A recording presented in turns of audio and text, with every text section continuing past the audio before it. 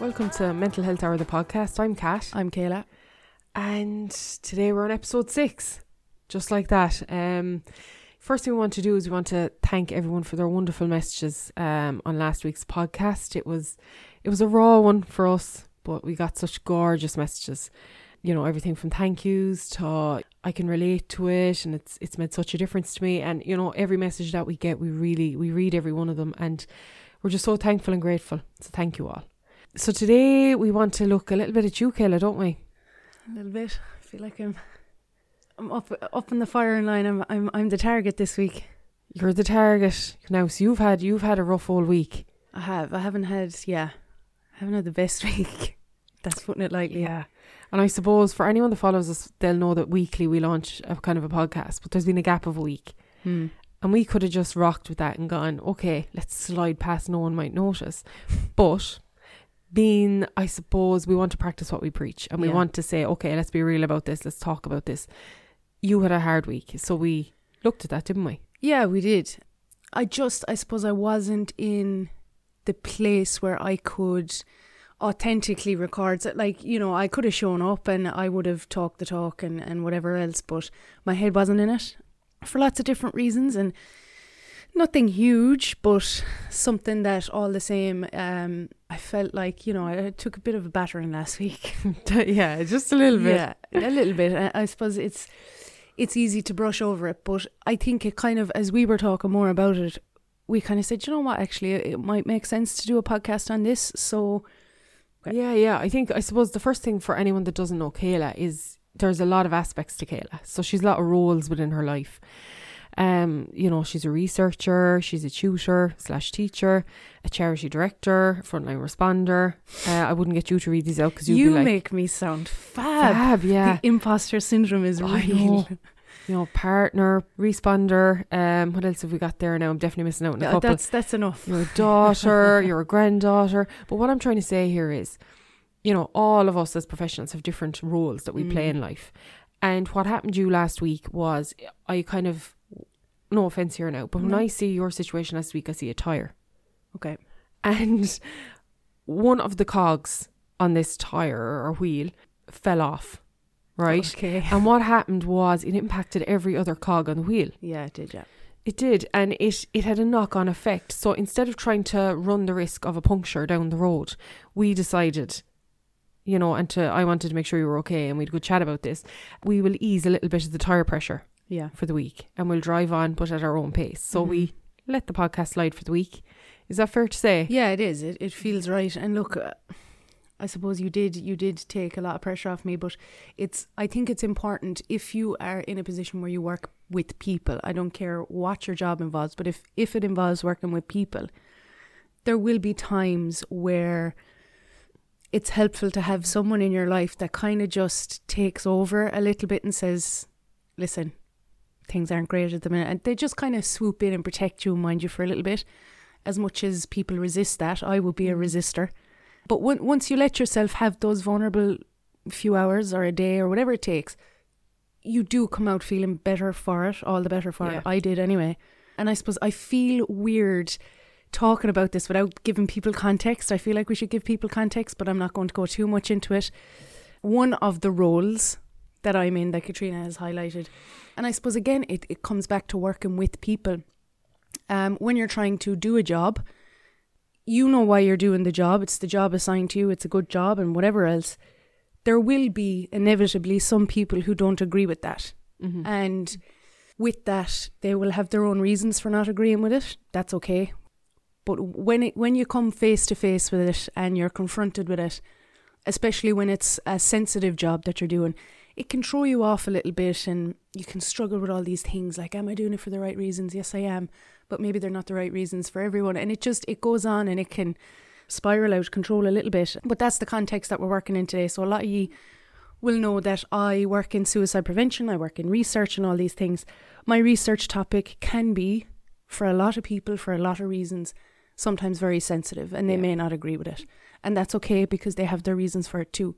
So yeah, I took a little bit of criticism for that last week, and that's okay. Look, it happens, it will happen again. But I suppose it's just allowing yourself to go, oh my God, okay, this is happening, and just come out the other side of it and just work your way through it. So that's the context. Absolutely, yeah. And the reason we found it would be a really good time to actually focus on this is because as professionals, a lot of people think, oh, they're bulletproof. They don't get wounded at all. My God, what would happen to them? They're professionals. Yeah, especially I find in suicide intervention work, a lot of people think, oh, sure, nothing would rattle you. And you know what? In the work, nothing really does. But that's not to say that when you're alone and you're decompressing after your day that you don't have some shaky minutes. That's it. Like it's that kind of professional self-awareness, isn't it? And I know in college, when you're doing your degrees, you hear all about self-care, and it's not all about that at the minute now. That's not what we're talking about here. We're talking about being aware of what's happening inside you and of your past. And I think, when you look at the self, you've got the physical, you've got the mental, you've got spiritual, you've got emotional, you've probably about 4 other different types. And I think if one of them aspects is impacted, sure, it's just like the tyre, it has a knock-on effect. It does. It definitely has a knock-on effect. Especially, I think a lot of people have different words and different phrases for things like this. But, the one that always kind of pops up is your glass. You can't pour from an empty glass, or what if your glass is overfilling. But it's important to know that glass doesn't just get filled by what you do at work. Yeah, it gets filled from all the other areas that you've just gone through there as well. So if you're having a difficult week at home in your personal life, it is inevitable, no matter how much we try, we are human, that it will spill over somehow into your work. Hopefully not in a bad way, or that will cause damage or anything like that, but you might just be a little bit sharper with your co-workers, or you might just say, no, I'm not taking on that extra bit this week, just because you don't have the mental space for it, I think. Yeah, and it doesn't have to be frontline. Like, you could be in an office job and, someone puts the stapler down the wrong way and you realise you might just staple their finger. And you're like, okay, hold it here now, Katrina, something's going on. Your glass is a little full this week. And it's to have that capacity. And as we chatted over for the next while, I suppose it'll start to kind of solidify what that looks like. But Siobhan Murray, she's one of our followers there on Twitter, and she's a professional that delivers like trainings in this area and everything like that. And we tweeted during the week because we knew we were doing this podcast to know, what does professional self-awareness mean to you? And she came back and I thought it was really, really well put. She said how my actions, words and emotions affect myself and others. Yeah, that's it in a nutshell, isn't it? The others is often forgotten. That how we're feeling can impact others. And definitely can. You can, and yourself, like, based on your physical presence with someone, it might that could be the deciding factor between them opening up to you or not. Yeah. I think so, and that's exactly what happens. But I think it's important also to recognise there are other factors to the self that would, I suppose, impact if somebody opens up or not. And that might be nothing got to do with your mood or with anything else. It just might, we've spoken before about therapy and seeking a therapist and how it's like speed dating. So it's like two people just might not click. There's no hard feelings. There's no anything. But that can be a part of it too, I think. And it's important to say that as well. Oh, absolutely. Yeah.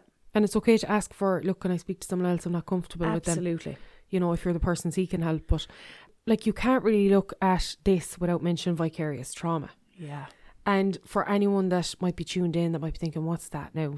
What's that word about? It's basically secondary trauma. So in hearing other people's traumas, we ourselves take on elements of that. And by its very core message, really, it's empathy, isn't it? Yeah. Like, it is. It's your finding an echo within yourself of what that person has been through. Yeah, it's like a little sting or a little nick that's left behind when you empathise with somebody, I think. Yeah, yeah, exactly. And the trauma, I suppose, that comes from that is, if someone has been through something particularly difficult, and it could remind you of something from your past. It could remind you of something you came across. And to recognise that feeling even. Have you ever had that happen to you, Kayla? Oh, definitely. I think every professional has. I think even students who are out in work placement, I think that's probably one of the first places if you're working with people or in the helping professions, that's probably the first place you might see a little bit of vicarious trauma. Now, this isn't to say that every social care worker or social worker is going around traumatised. That's not what we're trying to say. But what we're trying to say is that when people open up to you and they share something that has happened to them that they have been traumatized by, that in turn can have an effect in you that you might not recognize as trauma initially. It could be just, oh my God, okay, what do I say? What do I do? And you can get very, very distracted by those things. But yeah, it's definitely happened for me once or twice only, I would say. And I think only for, like you were kind of saying, things that I could relate to or that I could find or see myself in. Usually for me, it's when I hear stories of children. Yes. And certain things that have happened in their childhood. And it's only because I can recognize that, okay, that's my trigger. I know for you, you would have completely different ones. But it does affect my work then. It's not that I can't work with that person. It's just I need to take a second in my own mind and say, this is what's happening. It's okay. We can deal with it afterwards.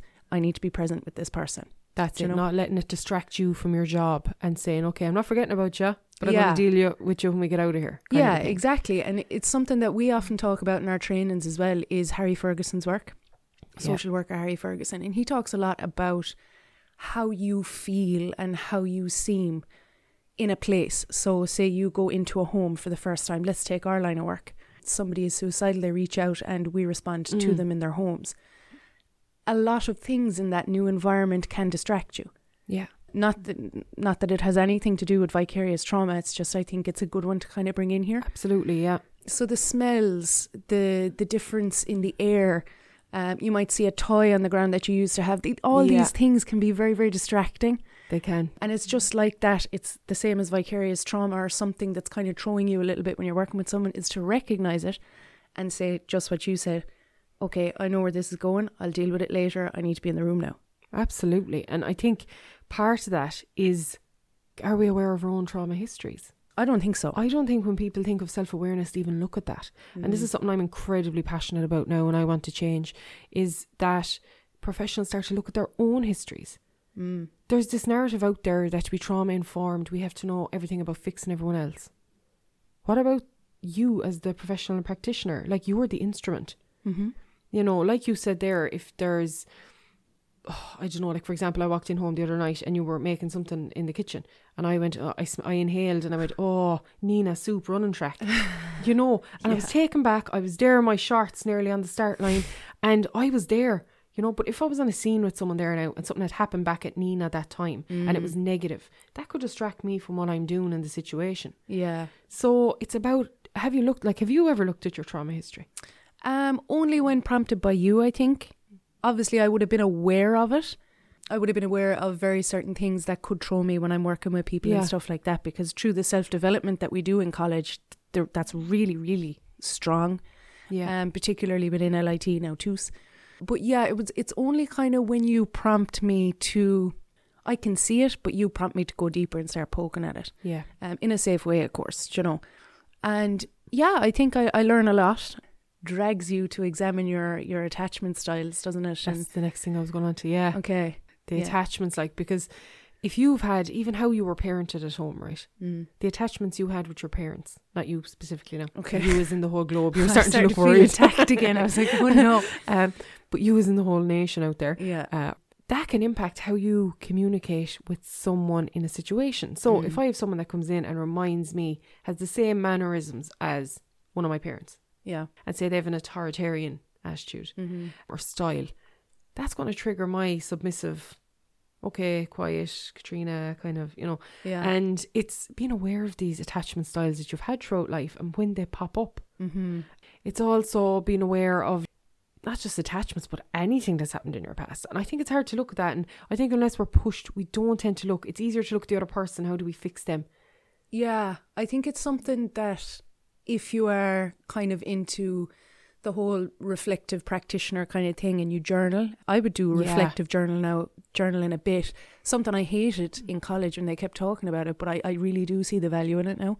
And that's where kind of a lot of my stuff will come up. That's where I'll end up thinking it through and go, okay, that's where it came from. And then I think it's way easier then to, as you're doing that and you're processing, then you can accept, you can move on, you can be aware of it for the next time. I think that's underused, reflective journaling. Completely underused. And for you, I see it works really well. Yeah, and I'm not, anyone who knows me would always say, like, I was the one saying, yeah, okay, we get it about the journaling, just give it a rest. Give it a break, like. You know, but I'm glad they didn't, and I'm glad I do it now, because it does really help me. There's something in it about sitting down, writing, and just letting it all out, and then going and reading back on it, and then you can actually trace it. It's real then. Yeah, it's real. And it's logical, and you can find a pattern.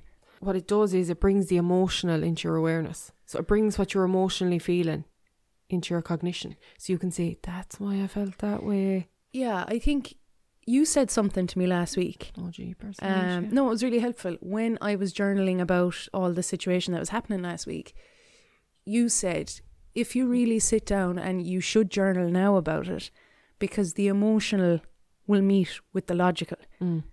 And I had never thought about it that way before, because I was telling you I was in between two minds. I was like, logically, yeah, Katrina, I know that it's not wrong, and logically I know all these things and it's good and whatever.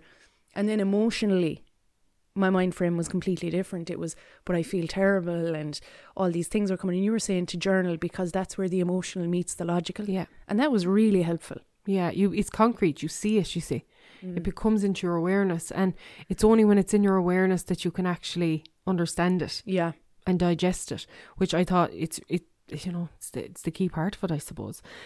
How many people as well, I suppose, if we don't look at our own traumas, right, and our own histories, not just all traumas, but our own history patterns and all that, like, we don't really think, how's it going to impact others? Like, when they meet us, if they have a trauma and they're triggered, right, so they're dysregulated, and we come in and something's after dysregulating us because we're after remembering something. Yeah.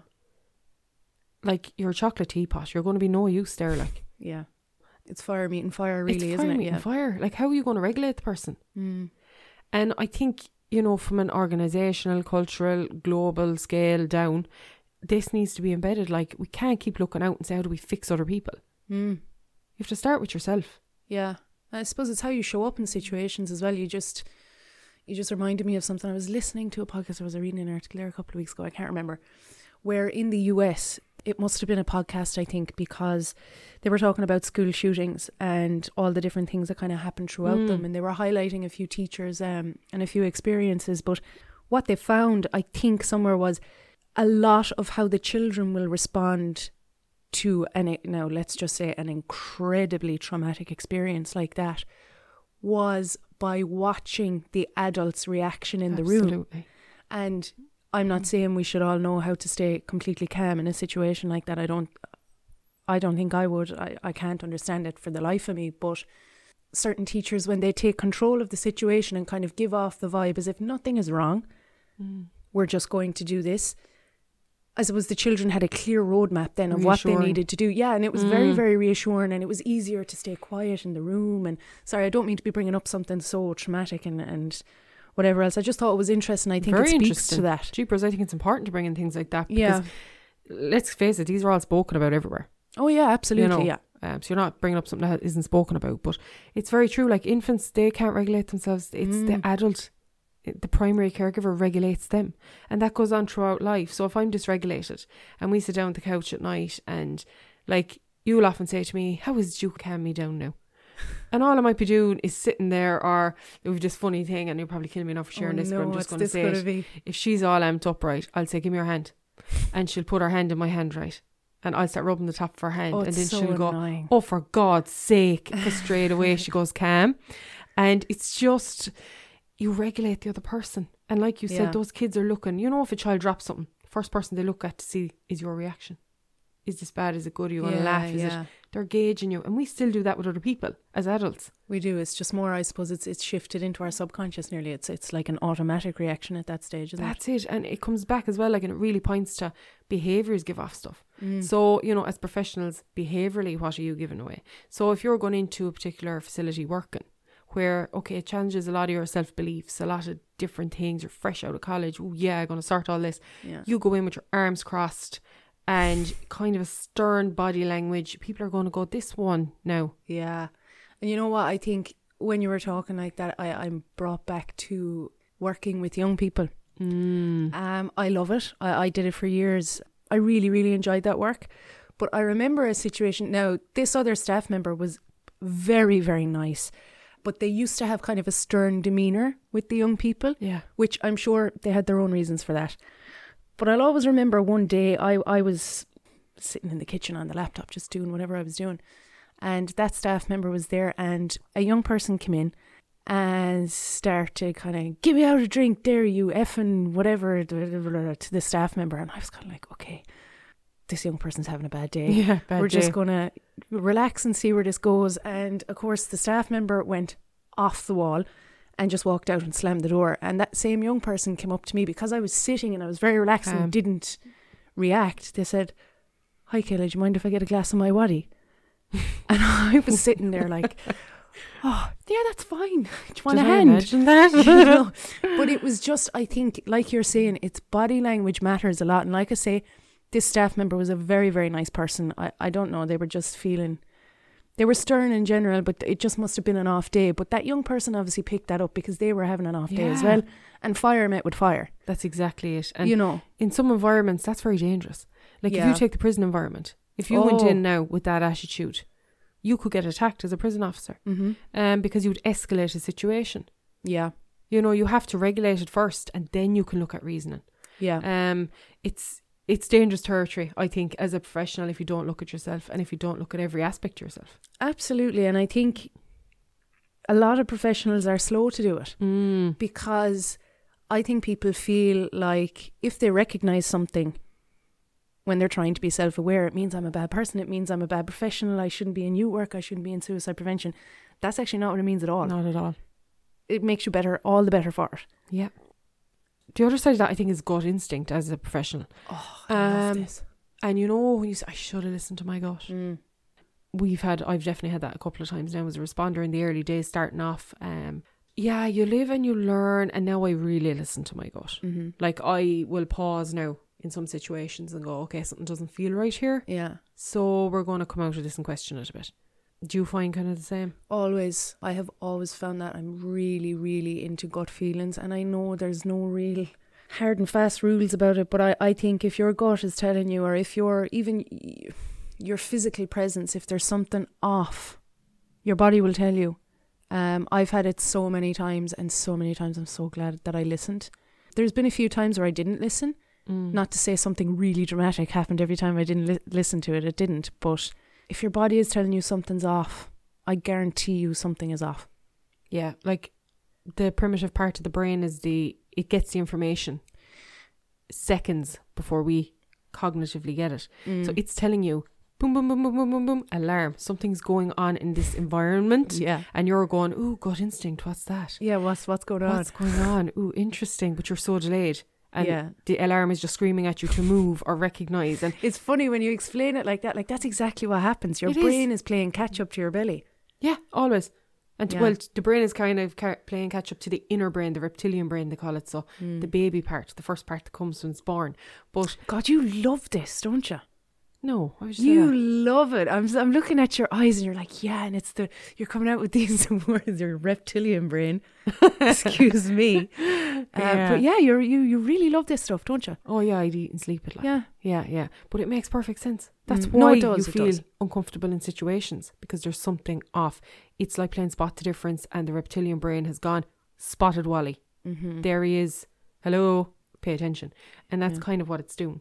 So I think it's really important. And then as well, like the physical toll all this stuff takes, like, and not in a bad way, but just to give yourself the space to say, like what we did last week with you, you need to ease off. You need to do the more nourishing stuff, whether that's bacon, like me arriving on with a bag of veg for you to make soup or something. Yeah. Sounds like I'm a slave driver here now. But no, you love cooking. I do. I love cooking, and that's something I found was, and again with the sensory thing for me, when I'm not feeling at my best, I need good food, I need soul food, but along with that I need the smells that come with it, because as we were saying earlier on, it takes me back to my childhood and reminds me of the smells. Like, my granddad was always cooking, there was always something cooking in the kitchen. So when I came home, I had good hearty meals and the smells around the house and stuff, and it took me a while to realise that that's why I love it so much. I like having the smell of home cooked food in the house, because when my granddad did it, I felt safe.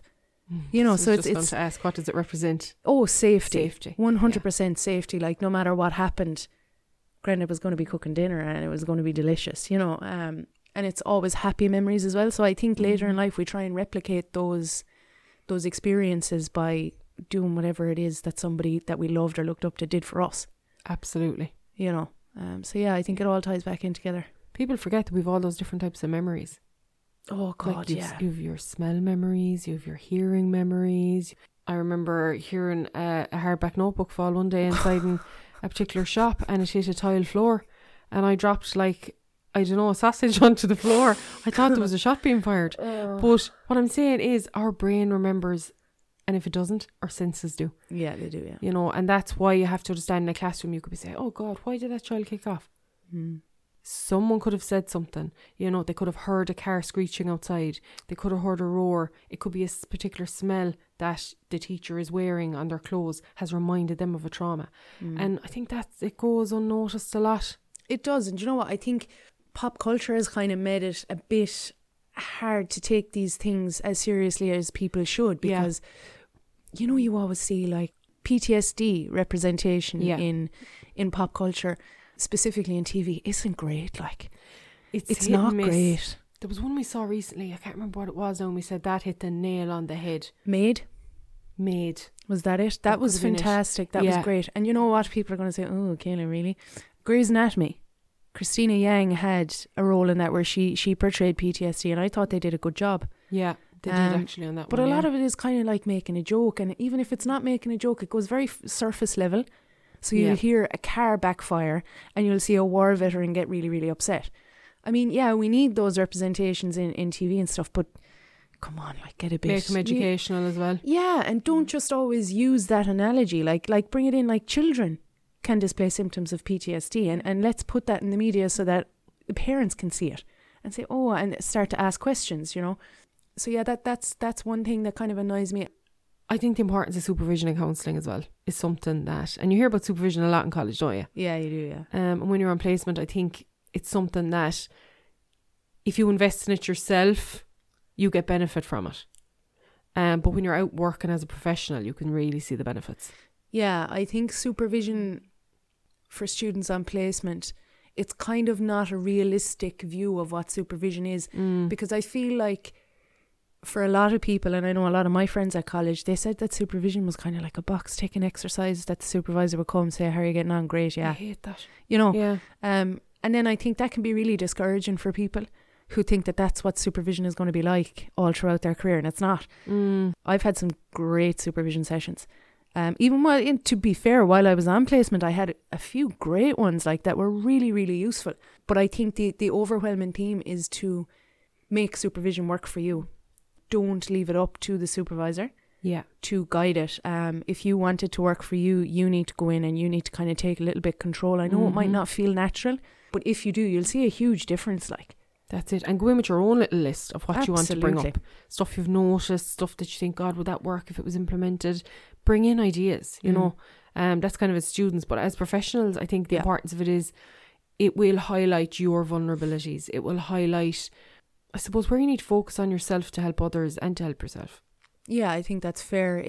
It kind of brings you around to a clear picture, not by telling you what to do, but exploring what you've done and why you did it, and maybe why it was helpful or why it wasn't helpful or why certain feelings came up for you. It's very like counselling, I think, where a therapist will just kind of guide you through your own brain, your own thought processes, and then the two of you come out the other end and nobody has told anybody else what to do. It's just, it presents itself, doesn't it? Totally. And I think counselling, while it's some way a little bit similar, it's also very different. Yeah. Like you said, you have your own space, you have whatever.